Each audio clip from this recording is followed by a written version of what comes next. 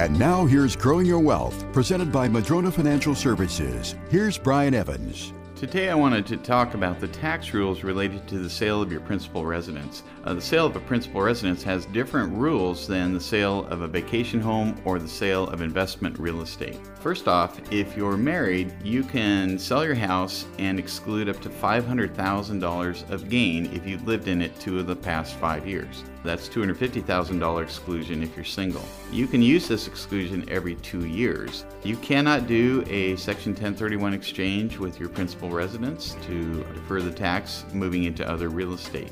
One of the other things that trips up a lot of people is they decide not to sell their house. They keep it as a rental for a while, figuring they'll just sell it a little bit later.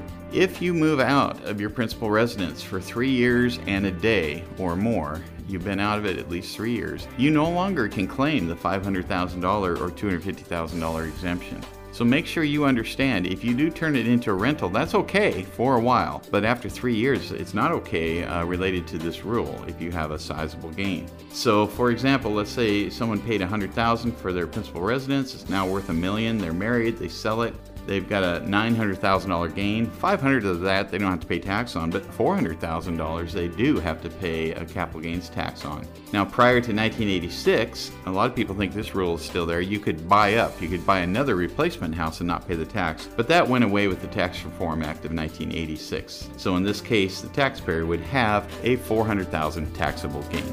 Even the mightiest of trees can be blown over if they don't have strong enough roots. The same is true with your investment plan. Can your plan withstand a financial storm? Go to MadronaFinancial.com and click on the Get Started button to request your Rooted Wealth Analysis. You can also click on the chat button and ask us anything. We have a searchable library with answers to your questions. Visit MadronaFinancial.com.